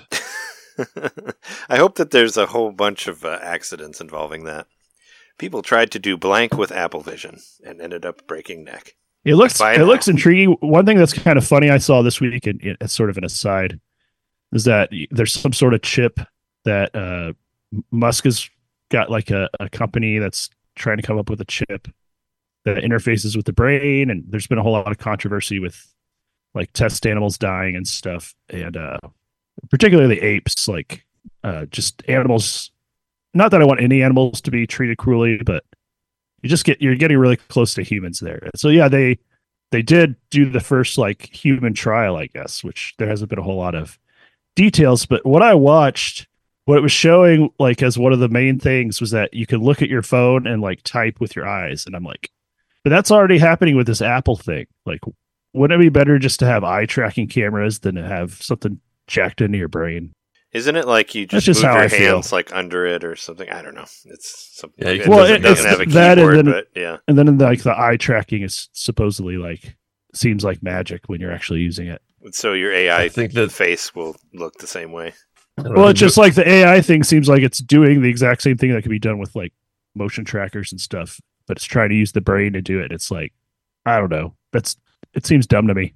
the first most important application for something like that, I think, is for people who are like paralyzed, for people who like they can't do the motion with their hands or all that stuff. And all that stuff, you know, I could see a greater argument for maybe people can't in the brain if you're in that situation. Yeah, maybe they can't move their eyeballs around. Maybe they're paralyzed. So I guess that is a thing. Yeah. Would make for like other than that, communication and all that. Let's talk about the news. News. Don't snooze or you miss the news. Let's go on to the news. We skipped the news like the past couple times, maybe because we had so much there other wasn't stuff. any. Nothing happened. Well, yeah. I mean, it's just more like Switch rumblings, which we can talk about that. New releases. I have a couple on here because I think they're important. We already talked about Postal Brain Damage. That's coming out on Friday, as of right now, for $24.99. But there's also another pixel shooter that I've been really intrigued by, called Project Downfall. It basically kind of looks like, John Wick meets Blade Runner, which I like both of those things. But it's like it's in a sci-fi world, and apparently it has like 15 different endings. So you can beat the game multiple different ways by doing different things. And I guess you're a worker that, ends up running into a bunch of shit and ends up killing people in the process. It looks really cool because it's got a cool mixture of like flat sprite characters, but also 3D worlds. And the way the worlds look it kind of looks like a toned down cyberpunk, I guess what I would imagine for that sort of game. But I think it looks really, really cool. And I'm planning on getting it. It comes out this Friday as well. And Eastward, the DLC for Eastward is out now. You can get like a bundle for like $18 or something like that. It's on sale. It came out today, the 31st. Well, today as we're recording this.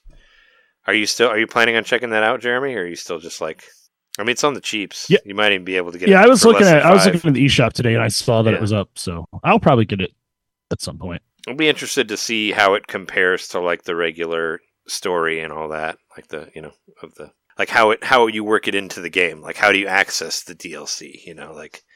I was playing Dredge for my top 10 video, and I bought DLC for Dredge, which I still haven't played, but it is in the video. The DLC is, and I was like, how do I activate it?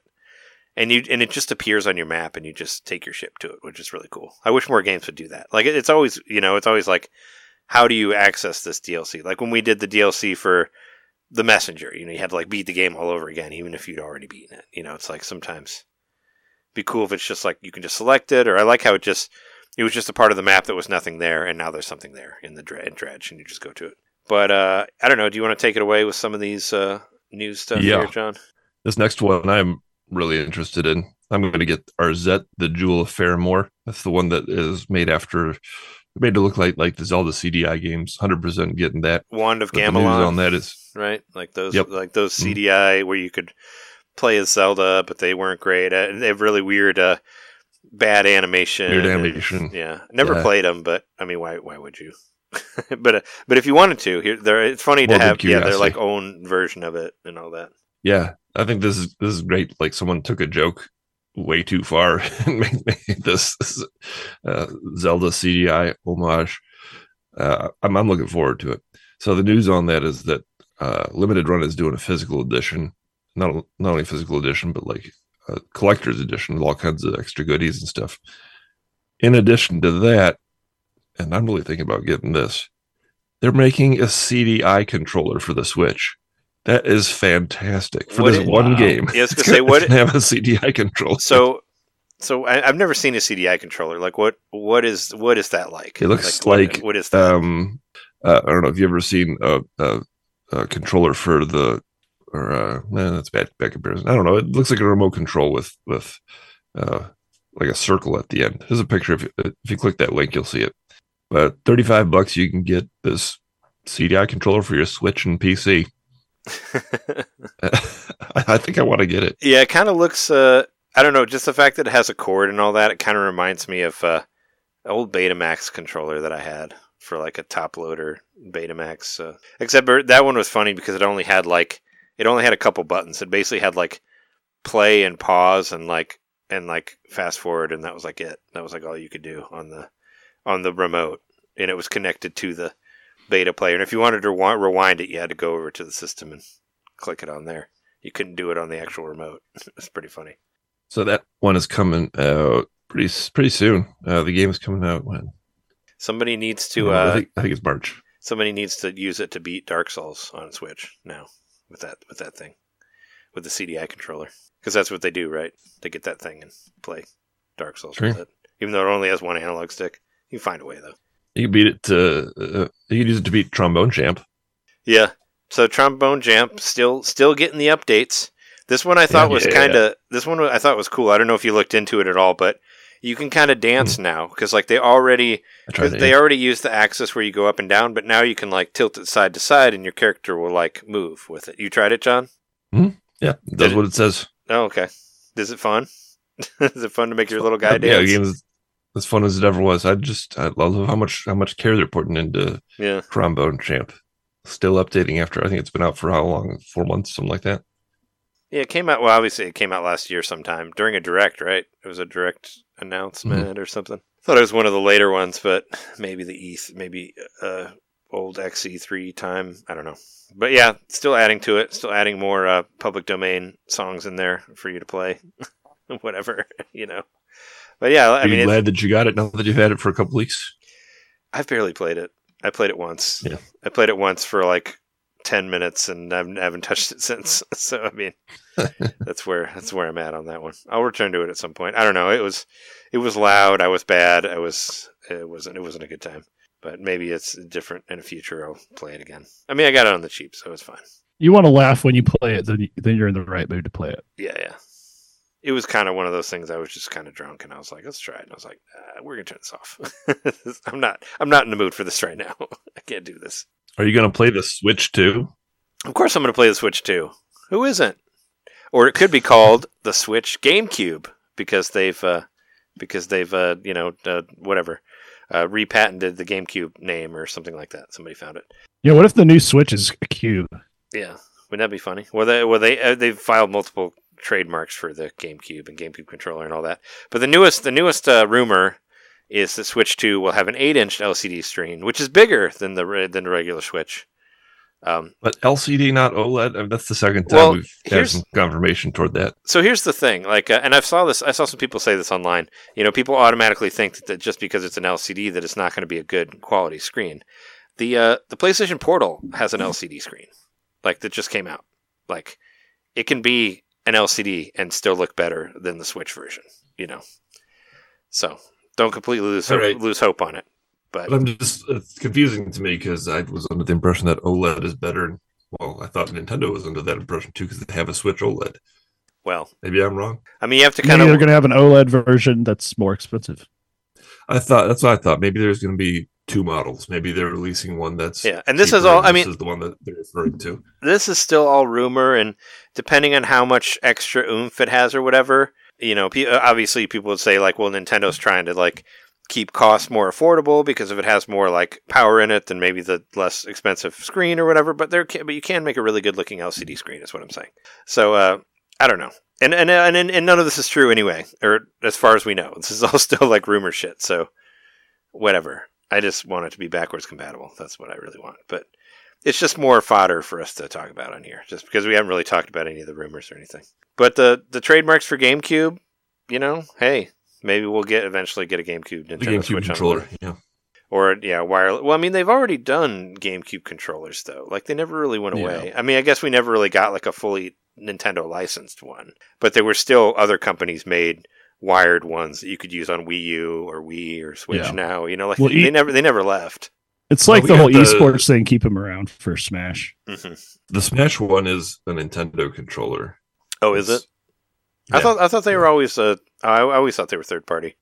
There are more of those power. It's PowerAid that makes the GameCube ones, but I think there was like two waves, maybe 3 waves of the GameCube controller when Smash came out, and that was it. Yeah, okay, I mean, because Nintendo made the adapter, obviously, the one that you couldn't find. Right. But I didn't think they actually made new GameCube controllers, like USB plug ones. Yeah. They did. No, they made ones with the traditional GameCube plug. Oh, okay. Well, anyway, I like the GameCube. I've talked about it a bunch on here. So any GameCube stuff you want to do, I welcome it. Let's do it. Go for it. This just happened today at on the State of Play PlayStation whatever thing. But it's a Nintendo announcement as well. Sonic Generations is coming to Switch, but it's Sonic Generations X Shadow. So it's having new shadow levels that were never in the original game. I actually really like Sonic. I really liked Sonic Generations on PlayStation 3. I bought it for $10 when the first Sonic movie came out because it was on sale, and it's basically a mixture of the 3D Sonic and the 2D Sonic. You know, it's like new Sonic meets old Sonic is the idea. Like you have the two different Sonics that are from different times, and they mix together through timelines. It was considered one of the best 3D/2D Sonic games, and I'm happy to have it on Switch because you should play it. Any of you Sonic fans out there? Yeah, I would get this. I was interested in that at the time and just didn't have the opportunity to play it. This is cool to see some references to both the 2D and the 3D Sonic games. I mean, in the trailer, they showed the famous truck going down the street, rolling around the speed of sound. Yeah, that level from Dreamcast, and I think some of the shadow levels from Dreamcast and all that stuff. So the shadow levels are very dark. Spot. They're all like black background, everything. Like, I guess they're going to incorporate a shadow. I don't know anything about Shadow the Hedgehog, but there's always still that little part of my mind that wants to play the GameCube game with the guns and all that. I still want to play that one, even though I'm sure it's awful. But people still have a soft spot in their heart for it and all that. It's still, But I mean, I like Shadow in Adventure 2. I like that on GameCube. But I mean, I like I said, I got it on PS3 and I never played it all the way through. And if it was the right price, I'd buy it on Switch again. And those shadow levels look really good. So whatever. Bring more Sonic games to Switch. It's destined to be my number 7 of 2024. I'm sure 7 or 6 around there somewhere. I don't know. I normally don't include remakes, but I put Sonic on most of the lists. But another thing that looks really, really cool is Euphoria 2 or Euphoria the Saga 2. Releasing on March 1st. I watched the trailer, and that claymation animation in there looks real nice.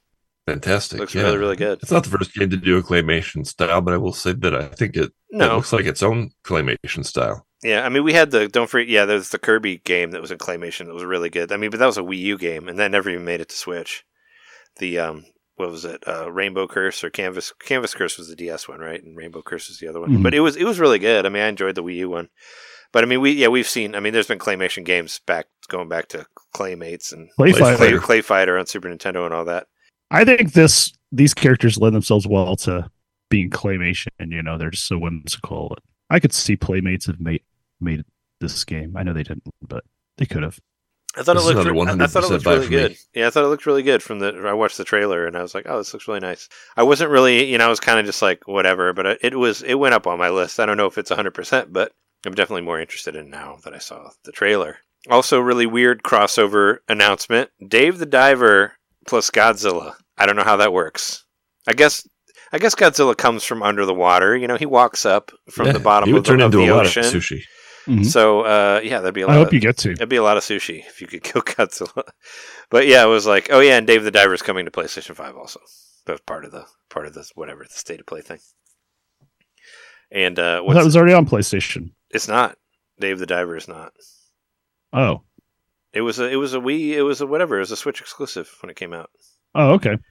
But now it's coming to PlayStation like April or something like that. I don't know. Don't quote. Well, I did watch the PlayStation Save Play, so I guess it did say that. Oh, it's. I mean, I didn't watch it. I just watched a recap, and they said that it was announced that it was. Did you not see Dave the Diver in there? I did. Oh, okay. I just, for whatever reason, I thought it was already on the PlayStation. It was just they were just announcing the DLC. I didn't realize. Oh yeah, no, it's not. It's Switch only. It's a Steam and Switch only as of right now. So. It didn't make it to any of the PlayStations or the Xboxes. So, I forgot to mention my things that I did this week. Last week, Jeremy gave me, among other things, a little Lego of the monkey from Sonic the Hedgehog, the one that throws the coconuts. So I put them together. Aw, there you go. And it looks great. I really enjoyed putting it together too. It's been a long time, probably 25 years since I sat and put together Legos. I was like, man, that's pretty fun. It's kind of relaxing. Yeah. I wanted to put my little Batman guy together, but I just haven't got to it yet. But it's down here. I have it on the table over there. So thanks again. No problem.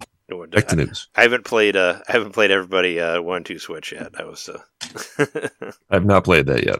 I didn't want to force it on Jess, but I was like, so we could play it. But I was like, it's its own effort to try to figure out how to play this game that I never played before, and it might be really terrible. The first step is to unwrap it, and that's going to be the hardest one, probably. Yeah, I haven't unwrapped it yet. It's still sealed. Then you have to put it in you got to put it in the Switch. Yep. I mean, I already have. I did put it in my collection of. I got my little book of physical Switch games and. Oh, so you opened it? I did open it. I put it in my little case. Oh, wow. Oh, so you're more dedicated than I am. I haven't even opened it. I left it sealed. It did feel like a betrayal to my other games, which I think are of quality and I could be proud of. Yeah. There's this 1-2 Switch. Everybody 1-2 Switch in there. I think it'll just be funny that it shows up in your once you put it in your Switch, it's there forever that you played it at one point. You played it? What? Yeah. Really? Well, I mean, I guess you can delete icons now off of there. True. We already talked about it, but there's a new Mario vs. Donkey Kong trailer showing new levels and ghost levels, and there's like a volcano level too, and looks cool. I'm into it. Splatoon 3, the side order got an official release date. It's coming out at the end of February, or February 22nd. So I know you're both kind of interested in that because of the single player stuff. Isn't it like what do you call it? Isn't it like a roguelike kind of? Like it's sort of like I think so. Procedural or whatever. I don't know. We'll see. We'll see what happens. I never made it through the single player on Splatoon 3, and I haven't played it in a long time. But I don't know. It depends on what's happening at that point in time. I hear it's the most approachable of all the single player modes. The side order? Or no, the Splatoon 3 single player mode. You know what? That seems to be for everyone other than me, because I beat the single player on Splatoon 1 and 2 no problem, and 3 I just bounced off of. So I don't know. I feel like I'm the only person that likes those single players better, because a lot of people are like, oh well, Octo Expansion was so much better. Couldn't play that either. I played it a little bit. It was too hard, and I just stopped playing it. So I'm the one who likes the old school ones where it feels more like Mario Galaxy. But I don't know. That's me. Let's talk about a weird thing that Jeremy and I just both bought because it was weird. Hyperkin made some made some food. Oh, you bought those? Some food. What do you call it? Food inspired controllers.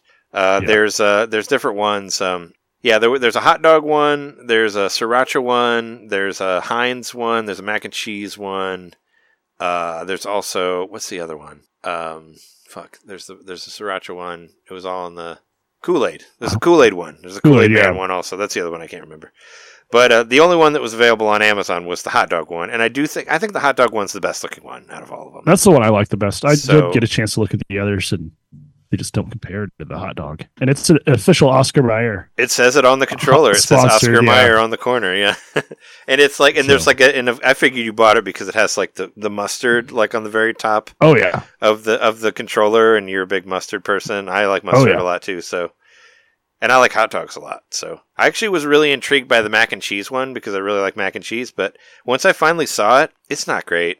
It's just like a blue controller with cheese like oozing down the front of it, like with little like mac pasta, like whatever elbow mac in there, and it doesn't look as cool as the hot dog one. The hot dog one looks way better, but it's like $40. The hot dog lends itself to too. What? It just tastes like plastic too. Well, I'm not trying to eat it. The sriracha one's kind of cool with the chickens on it, just because it's so random to have a sriracha themed controller, you know. But I like the hot dog one the best. But you could buy it and it's $40. Like, that's cheap for a controller like that on Switch. I don't know if it's gonna just like not have Rumble, or I didn't really look at all the. I doubt it. It works with everything too. It's just like a Bluetooth controller you can hook to any. Yeah. Well, probably not PlayStation, but it looks. I mean, you could probably use it for whatever. But it basically looks like a Super Nintendo with analog controls, which I've said many times is my favorite controller. That's why I like the 8-bit DOS so much, because it's a Super Nintendo controller with analog sticks, but also handles. But that one doesn't have handles. So one other thing to say about why the hot dog's the best one is because I think the shape is already kind of a hot dog shape. So that's true. And I've seen, now that I've seen all of them, the Heinz one is really dumb. It's just like brown and it just says Heinz on it. I thought it'd be funny if it had, I don't know. But I think the hot dog's the best one. But like I said, it was John Kerry gets money for everyone you buy. Does he? It's John, because he's married to Teresa Heinz. Oh, I don't know anything about John Kerry other than I didn't vote for him. That's the only thing I know about him. Yeah. That was one of my jokes during my mustard stand-up set. Oh, about John Kerry. I like that the hot dog. Or that he flip-flops from Nintendo to PlayStation. So I like that the hot dog controller has mustard on it and not ketchup. It's not it didn't do the thing that we can't do in Chicago, is put ketchup on hot dogs, apparently, even though I like ketchup and mustard on hot dogs. But I just like hot dogs. They're great. No, but they had like this false scarcity on Amazon, because I put a link onto the Slack, and Jeremy's like, oh, I bought 2 of them. And then I looked at it and I was like, well, I'll probably get one just because it's cheap and I just gotten paid for a thing. And I was like, well, I'll get one. And then I looked at Amazon and it's like, only one left. There's only one left. And I'm like, okay, fine. I'll order it right now. And then I order it and then I look again and it's like, only 20 left. And I'm like, fuck you. It's such If you go there now, bullshit. It just says in stock. Oh, okay. Yeah, when I went there, it said 18 left. I was like, you just said 1 left. And then I got 1. And now you're just going to say that until you run out. You know, I feel like all that stuff is fake scarcity. You know, it's like only 1 left, and then they're just like, of that box, and then we got this other one with all these other ones in there. But it was supposed to be like a limited release in some way. So, but I ordered it because I was like, oh, I could have it for the show, but it's not supposed to be here until next week. I don't know why. I was like, oh, I'll get it in a couple days, but you're not getting it for a week. You know, even though they already charged me for it. So, but I'm excited to see what it looks like. It looks kind of small. We'll see how small it is when we actually get it. But you know, it's like I said, it's cheap for a controller. It's like half the price of a Switch Pro controller or whatever. So you never know when one of your controllers are going to go down, or you just want to have a hot dog controller. So there's that. Is there anything else that anybody wants to say on this list, or did we go through all the things that we wanted to say? Let's see. Modern made the worst way to play Super Mario Kart with fixed camera angles. You ever see that? Yeah, I saw that. It's basically like It's basically Resident Evil, old Resident Evil meets Mario Kart. I guess I read some of the thing. Yeah, the person was like, I just wanted to see if I could, just because it's a dumb idea. But yeah, so I imagine that your steering changes every time you switch to a different angle. I don't know if it said that or not, but you know, in Resident Evil, it would always, like, your orientation would change. So the way you would move for one to another would change depending on what camera angle, which would always be annoying. Right. In my head, I just think it must be like it does the little, like, after you cross the finish line, it kind of follows you around the track and shows it from different angles. So I imagine it's like that. But it seems pretty dumb. What about I haven't tried it yet, but I want to try out Celeste 64. Oh yeah, me too. Oh, but it's not on Switch. Yeah, it's on itch.io. I think still. It's on itch.io, and it's because it's an anniversary of Celeste, right? It's been how many years? Hold on. 6. Something like that, right? I think it's been 6 years. There it is. Yeah, it came out. It came out in 2018. So yeah, 6 years from the 25th. So anyway, it was a Celeste anniversary, and there's like this 3D version of Celeste that's supposed to be kind of like a 64 game, but I think it looks really cool. And I saw people doing crazy moves with it and all that. And I was hoping that maybe Jeremy had played it because because I think you're the only one that can, because it's not even an itch. Even they said there wasn't a Mac version available, even though it's on itch.io or whatever. Oh. So that's what I heard. Well, then I'll definitely have to try it. Because I think you're the only one that can actually play it. But it's free. You can play it, but it looks cool. I'm interested. You know what came out 5 years ago? You mean what didn't come out 5 years ago? Yeah. Metroid Prime 4? 4's reboot announcement came out 5 years ago. Yeah, I was going to say, that nothing came out of that. They just told us that they were reworking it. And I remember when they said that where they were, people were like talking about it, was like, oh, well, it'll be out by 2022. It's like, what time is it? Yeah, 2024. Still waiting for Metroid Prime 4. I need to go and clip out because I have, it's in my little intro I did for Jeremy's Retro Revival, but I have a video of me like actually reacting to that announcement. I saw that. Like, I watched that video of you reacting to the Nintendo event, whatever year that was. But that was before 2017. But that was before the reboot. Even that was a different company before it was Retro. Yeah, really interested to see what's happening with that. But also, I'm interesting with what's happening with the Nintendo Direct. I feel like we're going to get one next week. What do you think? Me too. I mean, this now is the right time. That's it's normally at the I beginning also of think February. With the stuff that was in the PlayStation State of Play that is also on Switch, kind of makes sense that they would follow up soon. Well, I figured that since they put out a separate trailer for Mario vs. DK and a demo, that's like not going to be a part of the Direct at all. Like, it might get a mention, but they're just kind of... That's why I was wondering whether it would come out before or after the release of Mario vs. Donkey Kong. But I still think it's going to be before. I'm saying it right here. I think it's going to be next week. So hopefully it will be. Then we can talk about it and all that stuff. But yeah, that's been our episode 407. Thanks everybody for listening. And go out and check out... Well, you don't have to go anywhere. Go to your eShop and play Postal Brain Damaged. It's a great game. If you like old school first-person shooters, check that out. We've all enjoyed it. And I'm definitely planning on playing through that game all the way through because the levels are really weird, and the enemies get weirder and weirder as you go. I don't know. There's like that one character that's like a whole bunch of arms and legs that like rushes you.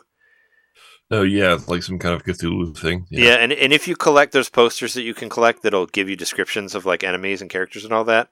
And I collected the poster of that, and it was saying like. It said something like, this is much worse than any of the characters from Bloodborne. Like, it even said, like, reference Bloodborne I was going to say, directly. That reminds me of... Yeah. Yeah. I thought it was funny that it said Bloodborne, like, exactly in there. It's like, you've seen the stuff from Bloodborne, but this one's way worse.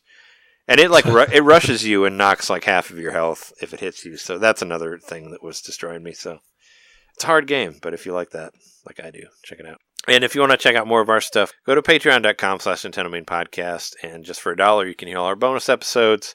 For $5 and above, you can see videos of us right after we record.